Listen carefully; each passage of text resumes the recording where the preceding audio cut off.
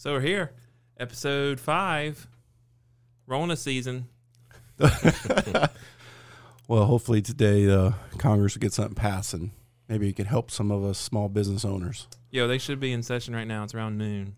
Yeah, maybe. They were supposed to go back. They left at around 3 this morning, I think, and they were starting back up at noon. So hopefully by the time we get done with this, they pass it. You know, last time we talked about that, they didn't pass it. We're like, well, maybe they'll pass something, and we finished recording and saw they hadn't. So. Yeah, I saw Nancy on CNBC yesterday. I was kind of shocked. Yeah, she's making a fuss. Yeah. Well, come on, Nancy. Let's get this thing going. But this is, so last week we talked about postponing the season. We were very excited for having guests on the show, but this is our first episode with a guest. So I don't have anything else to talk about before we run the titles. Do you? No. Okay, so let's run the titles. Let's run them.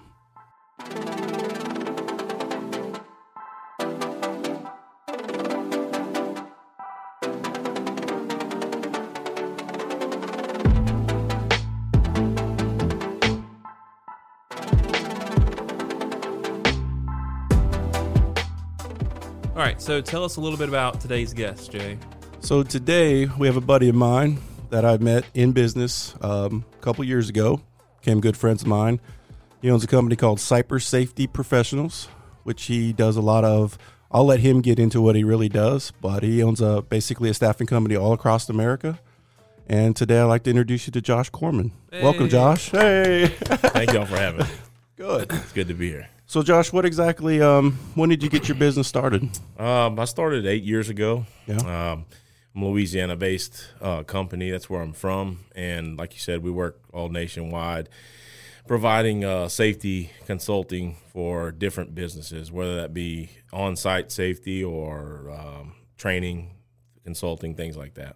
That's good. So, in general, I mean, during the year, can you go from anywhere from 10 to 25 employees? That's somewhere in your range? We don't handle a whole lot of employees. Actually, most of our folks are consultants, meaning they come with their own credentials, training, insurance, and things like that. Now, I double back that, making sure, you know, if we go on a gas company or somebody's property that we're insured up to the limit that our client needs. But so you have 1099 employees that are totally put together with what they need for you to work under your correct. company. Technically, I'm the only employee of the company.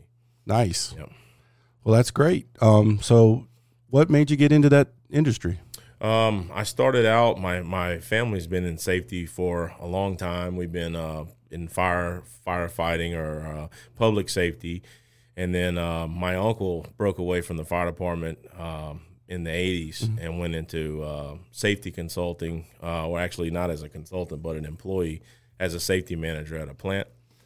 And he did that for years and years and has worked for big companies all over the country, Bechtel, Chicago Bridge and Iron, whatnot. And we've my dad retired from the fire department after 25 years and decided to go into safety after he took a couple years off. He fished, he hunted, he did everything he could do, and he got bored. And so we were already in the safety realm and just decided to go in more into construction and general industry type safety and plants, refineries, new buildings, whatever. Let's go. So what do you think over the last 8 years, how many different bigger companies have you worked for or worked with? It's so hard to say exactly, but I would put it up there close to 50 because of the how many people we sub. We've got a job going right now near Odessa, Texas with it's an Exxon job. We're doing work, the actual procurement company work for is KBR out there. And then the actual contractor we work for is Watkins Construction, providing safety for them. So it's there's always tiers of it, subs and subs and subs. But we're basically the safety sub for many contractors and gas companies and things like that. So what's that process look like? Are you asked to bid on a job as a safety contractor? Or are you already like on a preferred list? The first job, usually, yes. And then once we win a bid, then it'll be, would you do it for what you did it for last job? And that'll be based on the hours, with the scope of work. Right. And with this going on now with COVID, we're being asked right now, we have a job being bid on through the federal government for providing safety that is going to go into impacted areas where they have a shortage of hospital beds. They're going to take hotels and gut them, pulling out anything that could spread disease, which would be carpeting, put a floor down that's sufficient to a hospital room. HVAC system has to be independent, where you're not doing resupplied air.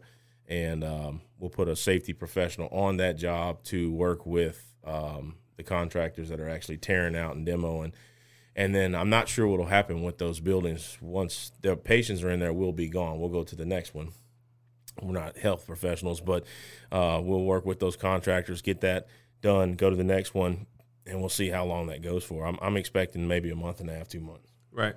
And with something like this, like you're in this proposal process, you said, knowing you're the main employee for your company, is that something you do all those proposals yourself? Yeah, I mean, it can sound glamorous to be the owner or whatever of a company, but you're all the way down to the secretary as well. And it is nice at a time like this when you don't have a lot of employees, because the worst part of any business is letting people go, laying people off. And we have had a few jobs come to a halt. So technically some layoffs where it's, I don't want to say company imposed, companies put everything on hold. So if we had 15 people working in the oil field, we've probably reduced down about six people as of yesterday that are on hold. And they may be on hold for a month. But then again, if the company decides, well, the project they were working on wasn't critical and we'll shelve that till 2021, then I've got to find a spot for that person, because everybody that works for me is a family member or a person I've worked with or something like that. It's a pre-vetted thing. That's where I think where our success comes from. Yeah, and so with that too, so I would assume that's a way that things have. This whole crisis is affecting your business and the model it is, because safety inspections are things that have to happen. They're not, it's not a luxury item that can be tacked on and things like that. Like they have to happen. But when projects as a whole are all come to a stop, every piece of that stops. So that was going to be one of my questions, but that kind of answers it already in regards to like how this is affecting. Well, to expand it just a little bit on that, most people are realizing you're getting redone or reclass on retraining on civics and free enterprise at this moment, and finding out that dropping a price of a barrel of oil or something that happens overseas or domestic can affect their ability to work tomorrow. So you can get real small-minded and think only about me, but we are tied together, all businesses, because we are an auxiliary business of contractors. And if contractors aren't building, we're not working. Right. Or gas companies aren't doing anything. They're sitting on their money and they're not expanding. Contractors aren't working. We're not working. So that big puzzle, once someone gets laid off or it affects them, they all sit back. So I have a feeling when we come back, I was listening to the president talk, I think the boom, the pendulum swing back the other way is going to be double of what it's been. And there'll be a lot less complaints because you're just thrilled to be back to work. Yeah, to go out to eat dinner, whatever. Yeah, I made the comment yesterday to one of my friends who leans the other way than I in regards to politics, and I was like, both sides of the aisle are shit in the bed right now, and it's going to come to a point like if this doesn't pass today, we're going to get to Thursday or Friday, and it's going to be executive order, and everybody in the country is going to praise the president for once, and maybe only for 30 seconds, but the fact that something happened, Yeah. And I was just talking with some guys earlier. It's like I follow politics very heavily. I enjoy it. Don't really care about policy and issues really. I just enjoy watching and keeping up with politics. And it's interesting to me now that the government really matters to everybody. Right. How it's opening people's eyes to how nothing happens. Like nothing can get done. It's like, oh yeah, I'm glad y'all finally. People don't really know how many bills they're just trying to throw in, little policies that you think we're just worried about this, but somebody's throwing a completely different opposite thing. Right. It has nothing to do with the economy right now. Trying to tag something along that they couldn't get past before, but in desperation mode, trying to get something. Yeah. We need this. It hurts everybody to else. happen. Yeah, it's not. Yeah, like you said, it's not solving the problem today, and it's the American people are finally seeing like who are y'all working for? Mm-hmm. Y'all working for us? Yeah. Anyway, so another question I had is we always think about we always talk about revenue and keeping and how businesses make their revenue, obviously. But with your jobs and knowing you've got, like you mentioned that you would quote the first time and have to go through a bidding process, and then kind of like it's a preferred, hey, can you work at this rate again? Do you have jobs that are ongoing for like say a year or 2 years or things like that? It's just like a monthly commitment you have. Is that a thing in your business? We'll start a job. It could go a month, it could go a year, but we may finish that job, and we've had good success putting out quality people. The way I do my splits with my money that comes in is, and it's our money, is split at 80-20. So our guys that are in the field are receiving 80% of the money that we get from a client. Now, that could change with certain jobs. It could be less, it could be more, but usually around the 80-20 split. And what that allows me to do is to keep my prices low, but also provide a high quality safety person and do my business in volume, Right. Versus be the most expensive piece of rental equipment on the job, which we are rental equipment. We're a person, but we're equipment, and we have a knowledge base with safety. But if you're the most expensive person on a job site, they're counting the days. Usually how it works, we'll have a quota. If you're working on a construction site, and it just depends on the gas company specs and their safety culture, you say like, okay, for every 25 contractors, you got to have one safety person. So we got a job with 100 people. There's 4 safety people on it. As soon as it drops under, 25, they're trying to get that safety person off the payroll. And so if you're the most expensive piece of equipment on a job site, you're the fastest person they can eliminate, unless there's Right. rules like that. So a lot of times safety, things that have happened in the past events, like everybody always says, safety's paid for in blood. OSHA rules are made in blood type thing. Something happened somewhere.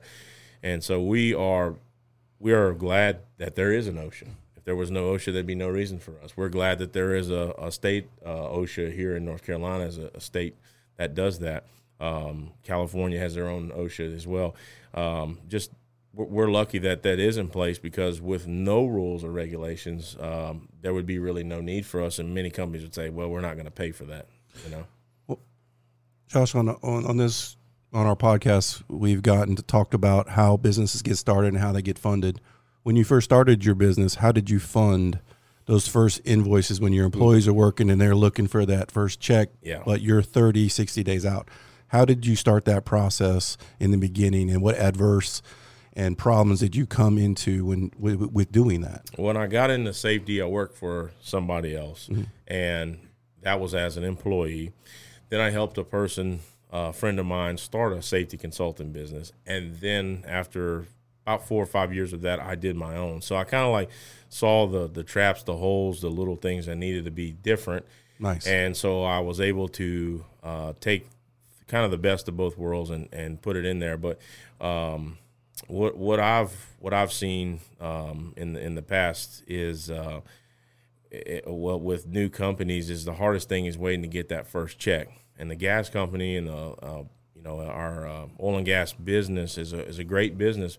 They have a lot of vendors, and if you're not on that list, you got to beat the door down and get your first check a lot of times. And a lot of times it's 90 days out. As long as you know that, you can factor that in, whether it be loans or things like that. But how I got started was, I basically a family personal loan. Actually, my stepmother, who just passed away, he gave me $20,000 to start the business, and I paid her back. And then when we got there, I said, would you like interest or whatever? And she said, no, I just wanted to help you. So I'm really grateful for that opportunity. That $20,000 has turned into where we have 15 people working with us. Multi-million-dollar company. Right, and 15 families that eat off of our safety every day, Yeah. whatever you want to look at it. So that's what I'm most proud of. Yeah, so that's something we talked about in episode 1 or 2 about like the ways of the like top 5 ways of financing, and a family loan was the number one thing. first one. Yeah. And then I came to North Carolina to work for Piedmont Natural Gas, which is Duke Energy, and a lot of different companies here have been in and out of North Carolina working for different companies for a while. But I was able to link up with some good business people and figure out some other ways to raise more capital through loans and financing and things like that. whether it be a line of credit or factor funding and things like that. They've helped me along the way. But of course, when you're new, and I mean new, like anywhere from 1 to 5, 6 years old, you're going to have a harder time going and get an SBA government back loan with low interest. So you got to be ready to pay those higher interest rates, and those factoring fees can keep they're going to really hit expensive you monthly. Yeah. And but without that, you wouldn't be able to do business. So Right. we just, as long as you understand it, it's all business, and they have to make their money too. That's their business model, and you factor that in. You'll be okay. Yeah. So when you were working with Duke, where did you come in working with Duke in regards to or Piedmont? Excuse me, came in working Piedmont. Did you come in working for them as an employee or as a contractor? No, as a contractor, actually on a job here in Greenville. They had a line that ran from Greenville to Washington, or Little Washington, which they actually dug up recently or rerouted in some areas where the new interstate passes by the college there. So anyway, that has been redone. It'll constantly, you have to have so much basic coverage of dirt over a line that runs under an interstate or railroad track or that kind of thing. So if my normal coverage over a pipeline might be 5 feet and we're running through a field, when it hits a major roadway, first thing you got to have 10 foot of cover, and you've got to have valves on each side of that obstacle to be able to shut that in if there was somebody getting out in the farm field, didn't make a one call and hits that line. So for safety, it's all back to safety. But anyway, I started out working with a contracting company that was doing inspection services for Piedmont Natural Gas. We did a line. I've probably put in from here to Hickory to Asheville, Raleigh, Wilson, Concord, all over the state of North Carolina, South Carolina Electric and Gas, PSNC, which is Dominion, and Piedmont is Duke Energy. So we've done a lot for them. So I started out as basically a third party contractor, inspector, working safety. Because they go ahead. I was just going to ask. I'm trying to get to. Was it your company, or were you working with the company? It was and that's a good question, because a lot of times if you own an inspection company but you don't specialize in safety, I will sub those safety folks to you, whether that be oil and gas or a government job or general construction, or you come across something you need a OSHA 10-hour, you need training. We can provide that. Gotcha. Okay. Yeah, because on stuff, Josh, when like say Duke has a contract and they're going to give it to Piedmont or Watkins, they need an oversight guy, and you become that oversight because they don't want to hear from the actual contractor doing it. They want someone to watch that contractor. They need an outside third party, where your company provides, correct? Yeah, not to get, people watching this would want, interesting things to talk about. I wasn't there, wasn't any part of it, but I don't want to be all into it. But yeah, like there's been FBI cases where a company will win a bid. They'll come out for a gas company, and they'll get way out there in the middle of nowhere. And there are, like, for instance, logging mats that you need to roll heavy equipment in real soft areas. And it's more expensive to pull it out of the wetland or the right of way than it is to just dig a big hole, bury everything in it, burn it right there, and cover it up. Well, there's been cases where people have gone out and buried mats and said, well, we had 10,000 mats, and you really only buried 7,000 of them. The burying was illegal. The burning of them was illegal. And there was 3,000 mats overcharged. And if you start talking $200 to $500 per mat, it starts adding up. So river weights, things like that. So fuel, how much footage did we get in a day? Right. So inspection is a big part of construction. And if you are a gas company or any energy company, you want some third-party company looking out for your best interests. So when the foreman for the contractor turns in, how much footage do we get? The inspector seconds that on his report, and it all jives at the end of the job in a big job book. Says it was installed properly, because back to government regulations, DOT runs all of that through PHMSA, and they also run, not only how deep does something need to be buried, what qualifications does the person need to be welding on it, who needs to oversee it, all of that. So it's all got to be archived, and it's basically kept in a job book. But that's where our oversight is. Yeah, because you've told me before, too, where you got to make sure they seal something correctly, where you might be looking at a hole for 16 hours to make sure there's no leak coming out of there. Right. And you have to make sure all those pressures, work out proper before they fill that thing back up. Yeah, I mean, it can be a lot of public safety, too, because, I mean, that's going to be left behind on someone's land. There's going to be someone's grandson that rides through there on a tractor, let's say tilling up land, and if we didn't bury that pipe at the adequate depth, or we didn't cover it properly, or whatever it might be, or we didn't weld it and x-ray it, and let's say we say, yeah, all these wells were x-rayed and none of them were. Yeah. The one that fails and blows out, what if it's under a school or next to a church? There's a lot of public safety when you're dealing with utilities. We do a good job in a lot of ways in oil and gas, but we do a poor job in a lot of ways impacting and telling people how the lights turn on, how they get water, how, just all of that really, it comes from somewhere. And North Carolina, especially with the environmental regulations, has really impacted the pipeline business, and that's why there's been so much activity here, is because companies like Duke Energy are trying to go away from coal fire. They're going into plants that run on natural gas. That's the lines we've been running over the last 5 years. Yeah. So we've worked in Wilmington and at the Sutton Steam Plant. Well, that is a huge coal ash spill a few years ago, because they literally had to make impoundments to hold millions and millions of cubic tons of coal ash that was burnt. Because obviously when they burn coal, there's a byproduct with ash. Yeah. What do you do with it? Well, it used to be scooped up, put in a pond, and covered with water to keep it from blowing around.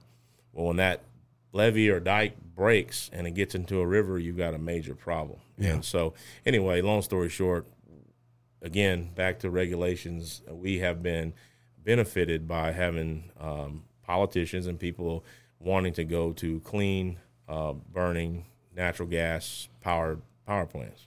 Yeah, I read I did the math. I have a question, so I'm going to put a pin in my question and go to this. I did the math one weekend.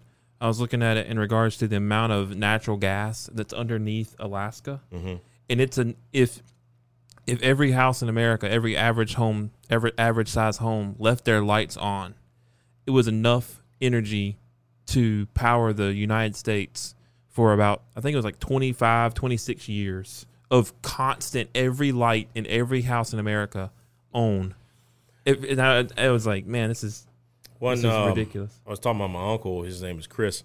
Uncle Chris went up to Alaska during the mid 80s, and built the Alaskan pipeline. And if you'll see, a lot of times the Alaskan pipeline's above ground in a lot of spots, and it's protected by guards and whatnot because it's vulnerable above ground. But digging below ground when it's below freezing is almost impossible. And a lot of people don't know that it's not the same. But a lot of this eastern North Carolina, South Louisiana, they have a lot of marsh and bog areas. The mosquitoes are horrible in the spring and summertime in Alaska. Yeah. If you get carried away in the woods there, I mean, you just think of snow and whatnot. But anyway, it's harsh terrain, and it seems funny that wherever there usually is harsh terrain, there is usually heavy loads of oil and natural gas in their shales there, their shale play. It's also, Alaska's got that permafrost too. Yep. It literally never thaws out ever, Right. unless you leave it open to the sun for forever, Yep. But the question I was going to ask, so you mentioned about like the cases, like the pallets. Or pads, excuse me, mats, whatever you call them, sorry. Mats, right? Yep. They what does that have to do? So you are a third party involved with that. That person gets in trouble, fine. Does that come back? Like, are you involved? Are you liable? It could. In any way? In that situation I was talking about, the FBI literally called those inspectors that were part of that job and wanted to know their side of the story and where were you at when this happened. But there's usually a counting process. So inspection can be looking at environmental regulations, safety. There's usually a safety inspector, a environmental inspector, a welding inspector, a coating inspector, ditching inspector, a right-of-way inspector. There's usually all of those, at least those positions, and they'll call a utility inspector who can cover multiple jobs on a job. So let's say the line they recently ran here in Greenville was almost 30 miles to reroute some of that. They probably had 30, 35 inspectors at the height.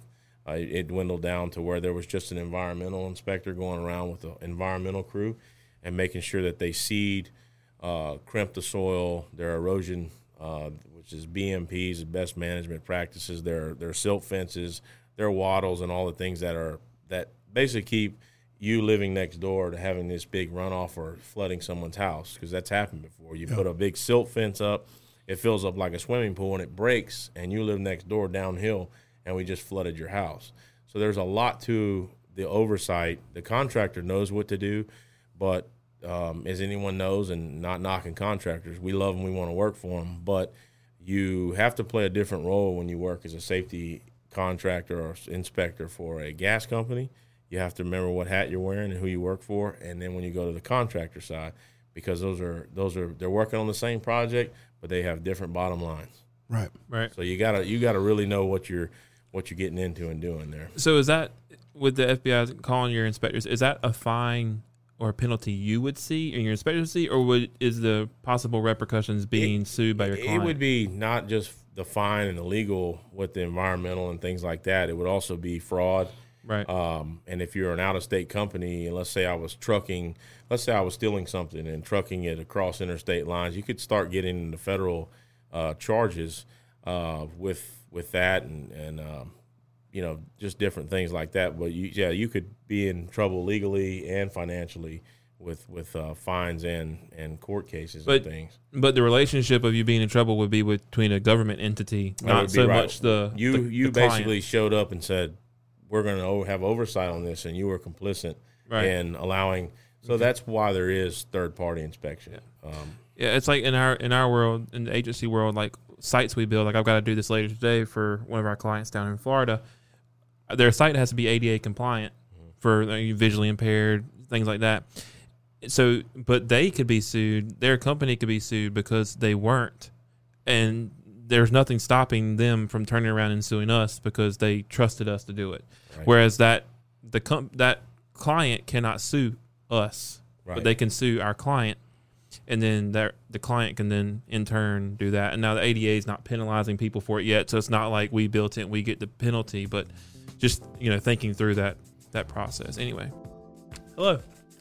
My name is Spencer Bunning. Thank you so much for listening to this week's episode of Blue Collar CFO. I apologize for this interruption. We want to take a quick moment just to thank our sponsor for this week's episode, J. Scott Investments. J. Scott Investments is a small business banking that works for you. They have over a decade of lending experience, and J. Scott Investments offers something that the market hasn't given business owners before: a partner and an advocate. Fund solutions tailored specifically to your business needs. Their secret is a contractual relationship with direct lenders.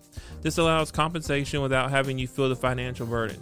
So contact them today. Go ahead and get peace of mind when you partner with J. Scott Investments. Start living your dream career. Start easing out some of that financial burden you may be facing right now and plan for the future like we talk about on Blue Collar CFO. Seek funding before you need it. Apply now. jscottinvestments.com/apply now. Let's get back into the show. There's one thing that I guess I'm giving them a plug for free. Maybe they'll give me a free year of membership.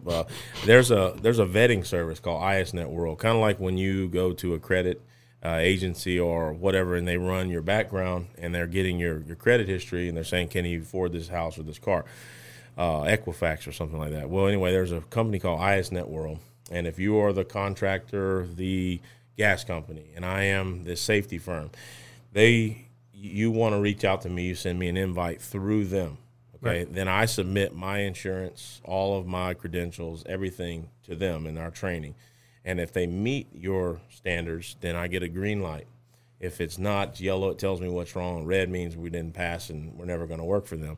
So that is a vetting agency that basically will go through and make sure, not all the way down to our drug testing policy, all the way up to our safety manual and our past work history, and they also will look back at our EMR rates and things like that. Safety-wise, have we had any safety incidents? Because it's very critical when you start talking about recordable injuries and things like that happen on a job, lost time. It makes you harder and harder to sell yourself to a company. So there's a vetting agency called ISNet World. There's a few other ones, but that is a big one. That if you wanted to, we know each other and you know that I do a good job, you still have to send me an invite through there, and we still have to meet those. So most times when you're talking about legally, they make you have insurance credentials that are out of this world, including umbrella policies that basically would cover anything and everything that keeps that off of them. I mean, it's just a part of doing business. That's right. And another thing that your company does, I know Josh doesn't just work in the oil fields and different lines. He also does stuff for companies that are working construction on bigger stuff to make sure all the stuff's getting done on a roof, make sure no employee falls off, make sure they're being safe the whole time. So when it comes to your business, you do a lot more than just certain things. You're there for almost any business looking to make sure that everybody's complying with what they're supposed to do, whether it be OSHA and you giving a class out to make sure everybody's OSHA certified, and or making sure that their employees are doing the right thing by another third party when it comes to just about anything, when it comes to construction or working and outside. Oversight is, the biggest thing we do. And right now we're doing a job at Camp Lejeune, which military bases in North Carolina are so big in the fabric of North Carolina, and this is a huge defense, area, especially on the coast. But anyway, we're working at Camp Lejeune there. We're doing some work at Cherry Point. We hope to get much more, and some of the stuff I talked about with the converting hotels and into hospital rooms.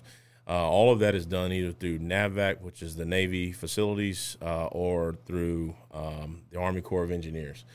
They work under a manual called EM 385 1-1. That is their book, their Bible of safety. Like OSHA still exists and can come on any of those bases, but we work with the contractors on those bases to make sure that when they are working above 6 feet, especially, that they are applying the proper EM 385 and OSHA standards to fall protection. Because a guy that owns a roofing company, God love him, he's a hard-working guy, but he'll go down to the gas station and grab a cup of coffee in the morning. He'll see two guys in there and say, well, they look like good, strong guys. They could do this job. And they became roofers. And maybe the only time they ever been on a roof is to hang their Christmas light. So here I am, and as the safety person that has to catch that person up and realize they need to be trained and understand how their fall protection works and that type of thing, because there is also an oversight person over me that works for the government, whether it be a ET, which works for NAVVAC, or a CB, which they do construction for the Navy, will come and actually audit our sites. So if I'm the safety person standing there allowing them to work illegally and I become complicit in that, I lose my job. Right. So oversight there's always those layers, We always come back to the roofer. The roofer. Yeah, it's like this. The roofer is always like the theoretical guy we're talking about. Theoretical blue collar guy. So it's nice. He's a hardworking guy. It's nice too, you went there without even planning. Respect the roofer for sure. And a lot of things with Josh too. He's not just the owner of the company.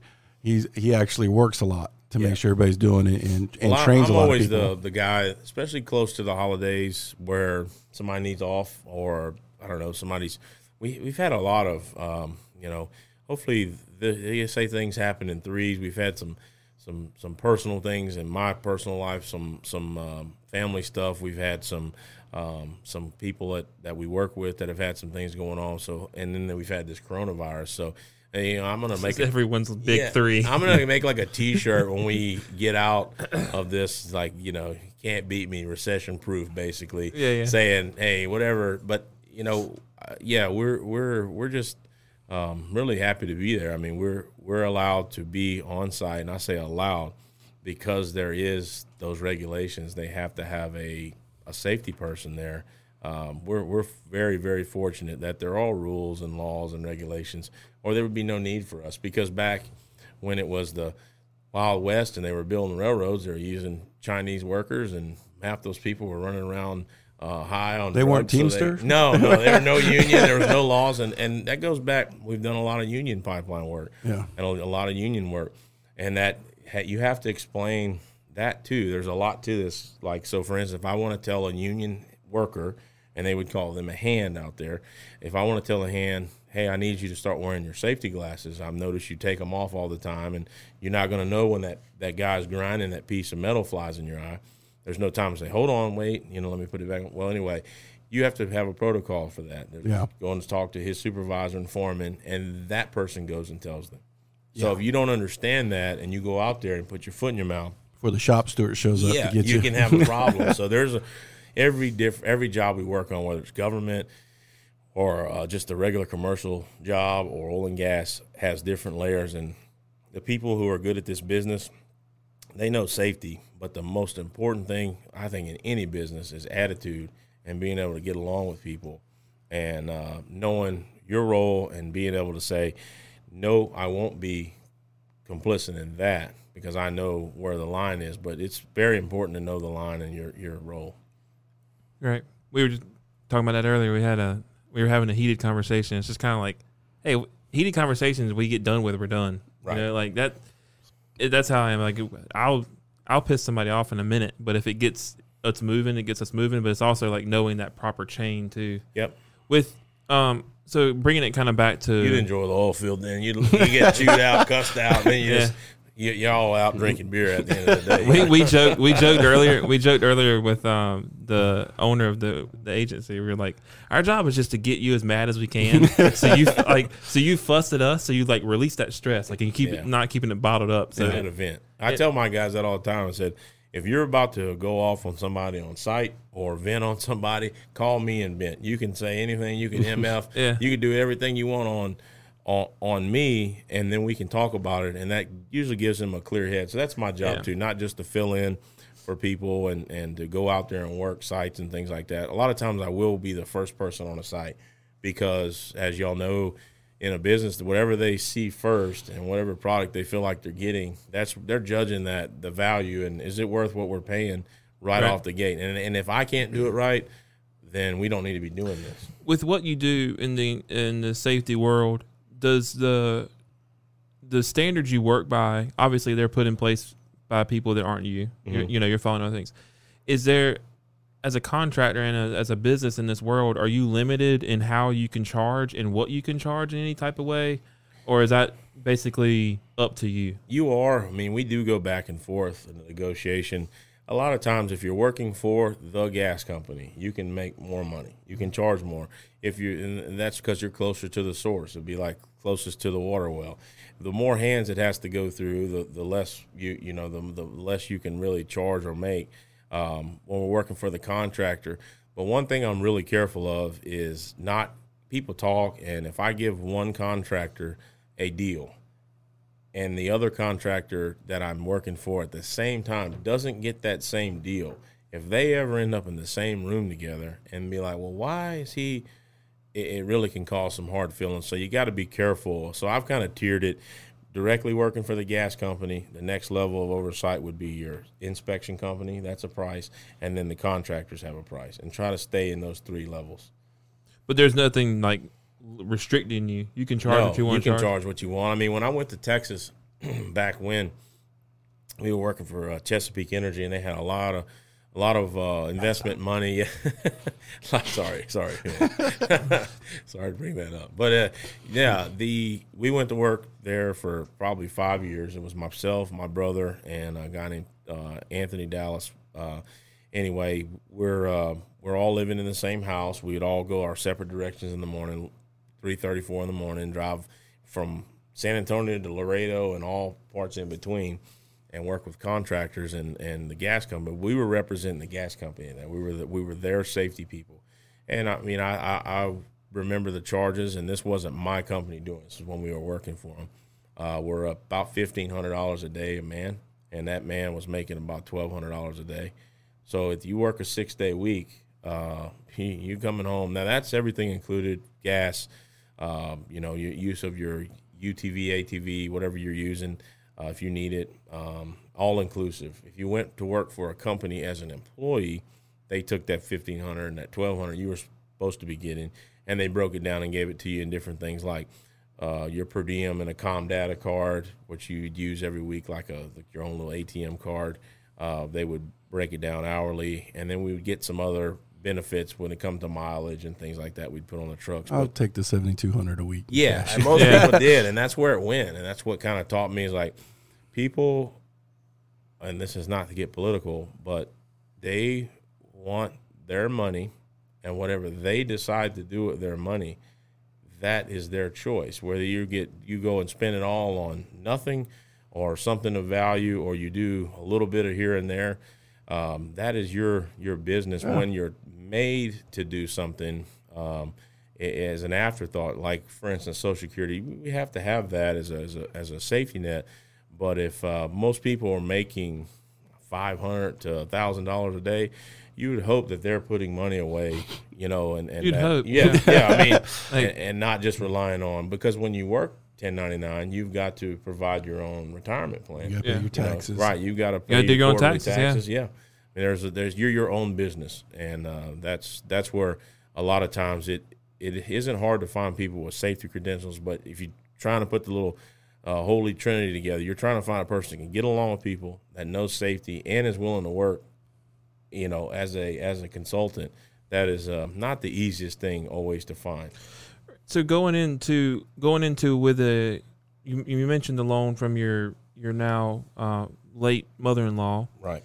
Was that a loan that was taken and you left your full-time job running into it, or did you build up this while you were working as contractor with other companies, knowing you did that before? Okay, so in order to, like, I'm sure here at this business too, you usually pay your insurance yearly or semi-annually.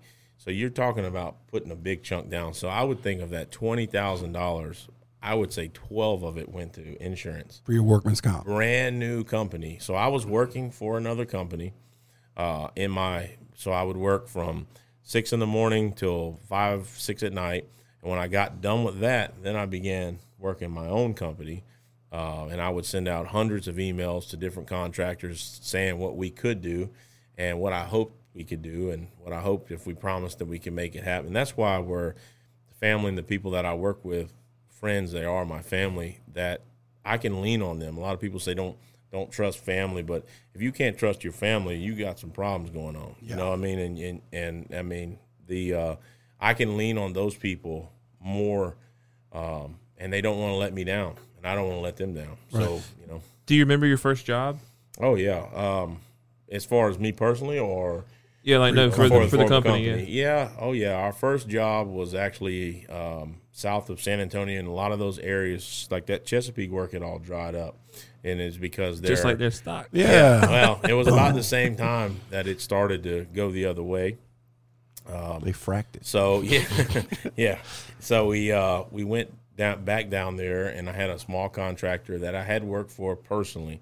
And I worked for them in West Virginia, Ohio, and Pennsylvania for like a year's time.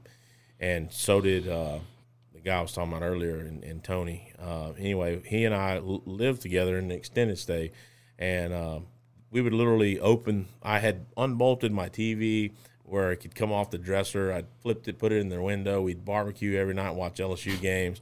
People would come by and be like, "Oh, those are those Louisiana guys." We like to party and like to tailgate, and we made our own tailgate. We lived there for a full year and worked for this company in a lot of harsh conditions, a lot of long weeks, working Sundays and things like that. And we proved ourselves. And one day they asked me, "Would you bring the GM of the company to the airport in Canton, Ohio?" And it was about a 2-hour ride. So we're riding. And I was waiting on the right moment to drop it in there, like, "Hey, I think I could do, instead of you hiring me as an employee and covering my workers' comp, unemployment, all the FICA stuff that comes out of a check, would you be willing to use us as your safety firm? When you get a job, we come out." Because the hardest part for a company like that, he's got a lot of pieces he's balancing, but not every job needs a safety person. The gas company a lot of times requires that. So what I mean by that is like, they may use you for 8 months solid. You're so tired by the time you get done, you want a month off. But you call back 2 weeks after that, and you're like, "Hey, I'm ready to go back to work." They might not have anything for 6 months. So that's where the third party, I call you when I need you, safety rental person is a lot easier than keeping somebody and stringing them along. We'll go to this job for 2 weeks and then come to the shop, and we'll use you here for 2 weeks, and hey, how you feel about working 20 hours this week? It's use you when I need you, call you later when we need you again. Right. And I mean, we don't get a whole lot of notice when we get done with a job. It's usually, if we get a week's notice, we feel really good about that. And it's usually, hey, this will be the last week for your guys. And then my job as the owner of the company is to keep those guys working. So the pressure I feel to keep them working is the same pressure they feel not to let me down. Yeah. That's where the family thing comes in. Yeah. So with that, and tying us back, so we talked about how there's nothing regulating what you can charge, how you can charge. Right. Looking at, you said you can remember your first job at the company. What would you say, and been in business for 8 years, right? Yes. That's the number? Okay. Mm-hmm. What would you say in regards to percentage-wise? Would you say if you were to do that same job today, what percentage increase would you charge now? It wouldn't be huge, but it would be more. Obviously, where I'm from in Louisiana, Lake Charles, Louisiana, where the company's at, we have a lot of petrochemical refinery business. So safety has been a real deal for 30 years. You know, in the 80s, they really got into having a safety-specific. Usually your operators, they had safety training. Everybody was a firefighter at the plant. That way, if one of the units caught on fire, and that kind of thing, because a local fire department is not ready to put out a huge tank full of crude oil back then. Now they are a little more. But anyway, long story short, they have their own fire departments. They were their safety people. They were everything. That I had to leave that rich environment where it sounds like a great business, but to break into that there's so many old contracts, so much old money there, it's hard to get in. So I had to go take the jobs that people wouldn't take. The one stoplight town that had one gas station, and they were charging $9 for a gallon of milk and $5 for a gallon of gas. We took those jobs first, and then now I'm working my way back to where I can now say, hey, we have 8 years, we have this, we have that. Look at all the companies we work for. That resume we're building. And I guess my last question that I would have is, we talk about funding a lot, obviously, because that's what we're here to talk about, small business finance. But in regards to funding, and people typically seek out funding for, like Jay talked about, with payroll initially, and talking about like scaling up their business or like a capital investment into a new sector. How is Cypress Safety set up for scalability? Are you able to scale out to as many jobs as you're able to manage from your side, knowing you like to be first on the job and you are playing secretary at the same time? Yeah. Are you working with like your team of X and we take what we can right now? And yeah, I don't really have a limit. I don't think we've ever turned down a job. Maybe the only time we've ever turned down a job was when we put out an initial bid. It came back a lot lower. I tried to come back with a counter and said, this is why we need to charge that. Because a lot of times guys are, you hear that money, you hear $500 a day, but you don't realize that's managing 2 households. You may have 3 kids that are going to school, private school, college, whatever. You have a mortgage at home, and you're living in a hotel. But if you price a hotel right now it's pretty cheap. Okay, but like if you go to Odessa, Texas, and Halliburton may have bought out every hotel within 100 miles. The going rate sometimes out there is $150 to $200 a night for a one little Motel 4 hotel room. It's not Motel 6. It's Motel 4. And that might include a refrigerator in it, and so you have to eat out a lot. So anyway, you have everything, the government tries to keep up with their per diem rates and what's going on in those places and what the cost of living is. And that's what we use to dictate per diem and what that person is supposed to, make. And I've got to factor that into the bid. But anyway, yeah, we can scale it way up or way down. I mean, I have 100 safety professionals at my fingertips. The other day we were approached about the deal I was telling you about, the government job with the hospital rooms and the hotels. And I was able to get 10 people that have 5+ years experience, 500 level OSHA training. Most of them are trainers themselves. They have a current CPR AD first aid card, and they have some EM 385 training within probably 2 hours, and put a team together. So I did team 1, team 2, and I managed both those teams. I can get 10 more teams, but I also don't want to call 100 people and then we don't win the bid. Now I've got 90 people that told their wife, some guy called. I may be going. Yeah, we're going. I'm about to, let's go get that new car or something. And, you know, we're about to do something big, and all of a sudden there's nothing. I don't like that, you know, so I want to, it's as needed. So when I need to tap into that well, I'll do it. Right. So this is actually my last question, but it came from you talking a minute ago. We talked about how you have some jobs that take a year, some take a month. Yeah.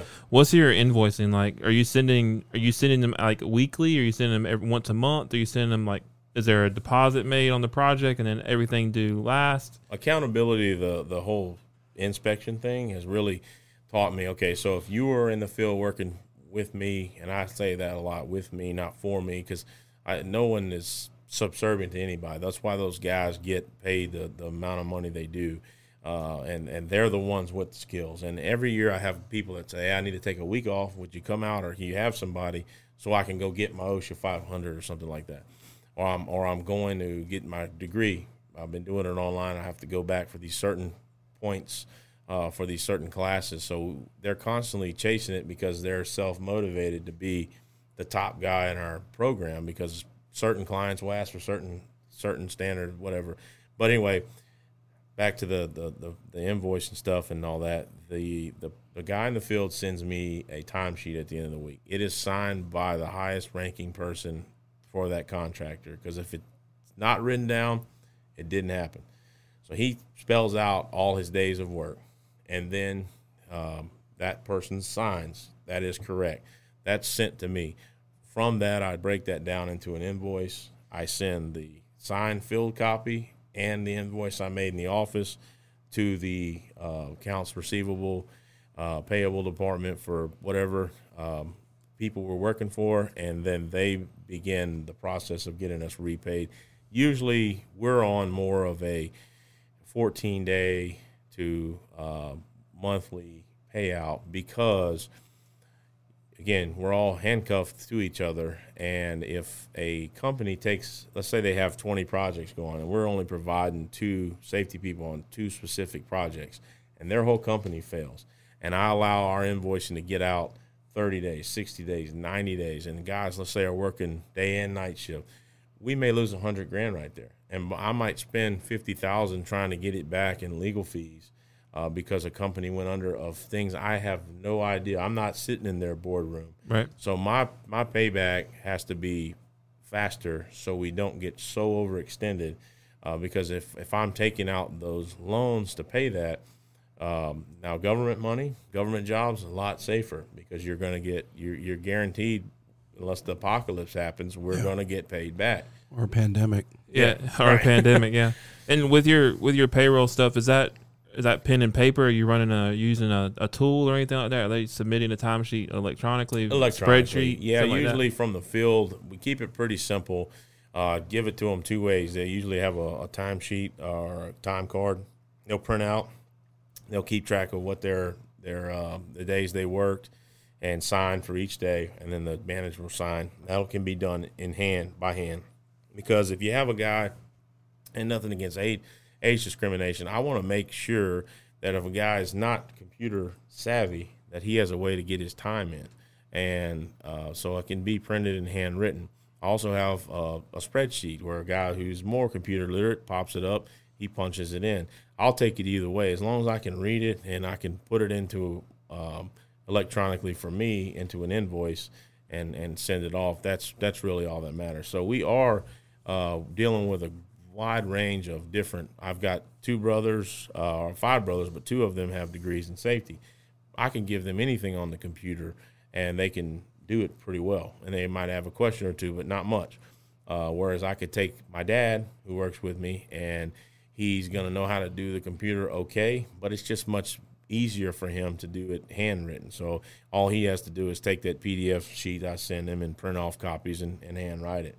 So I try to make it user-friendly, because nobody likes doing paperwork, really. You know, it's part of it. Just try to make it as simple, streamlined. Right. Well, we want to thank you for coming in. And the start of your business was basically getting family funding to get your business going. A lot of the money you used to finance your business was lines of credit or factor funding to help their business grow, and making sure your client stays on those nice net 15, net 30, net 60 without letting them go too far before you're so far in debt. And then they go out of business, you get stuck with it because you took care of all your employees. Right. So from that standpoint, from the blue collar side of trying to get your business done and sending your invoices, you all do it yourself, which is great. And but we also thank you for coming to tell us how you got your business going and how you keep it going. Yep. And I hope everybody got a good knowledge of what Cypress Safety does. And thanks for Spencer and the team for doing everything. Mr. Christian. Producer, yeah. Yeah, producer. All right, so episode 5 of Blue Collar CFO. Be sure to, if you're on YouTube, like, comment, subscribe, please. And if you're listening to us audio only via iTunes or Spotify, I almost said Shopify, or Spotify, please do leave us a review, follow. We appreciate you. We'll see you next week. Thank you. Blue Collar CFO is a React Radio production. All contents are filmed and edited in the React studio. For past episodes, as well as our sister shows, check out reactradionc.com. Thanks for listening.